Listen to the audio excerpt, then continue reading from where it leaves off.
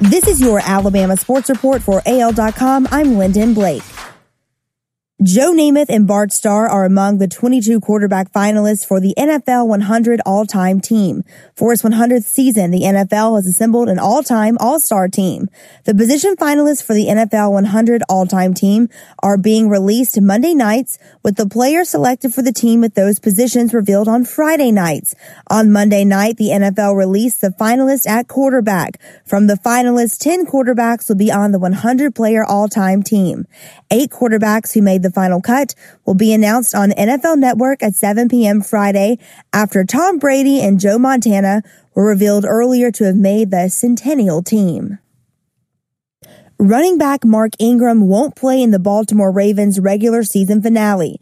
The former Alabama All-American probably wouldn't have played anyway, but the calf injury that Ingram suffered Sunday sealed that decision. In the Ravens' 31-15 victory over the Cleveland Browns, Ingram sustained a mild to moderate calf strain.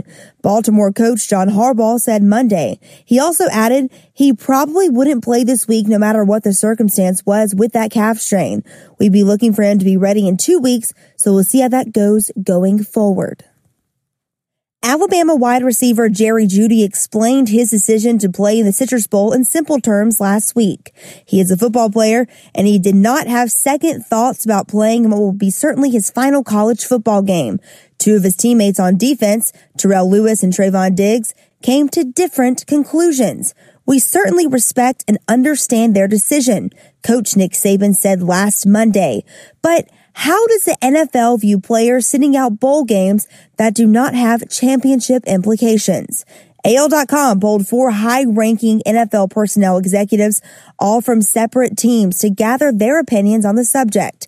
In general, the decisions do not seem to negatively affect players' draft stock in the eyes of the NFL.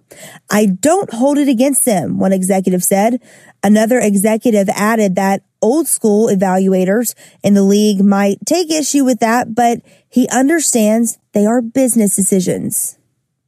An Alabama basketball player receives a weekly SEC award. For the first time in almost 5 years, an Alabama basketball player has been selected as an SEC Player of the Week. Crimson Tide guard John Petty was named SEC Co-Player of the Week Monday. The junior posted averages of 26.5 points and 10.5 rebounds last week while helping Alabama beat Samford and Belmont.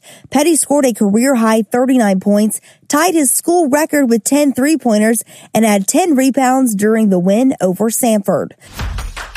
That's your Alabama Sports Report for AL.com. Thanks for listening. I'm Lyndon Blake.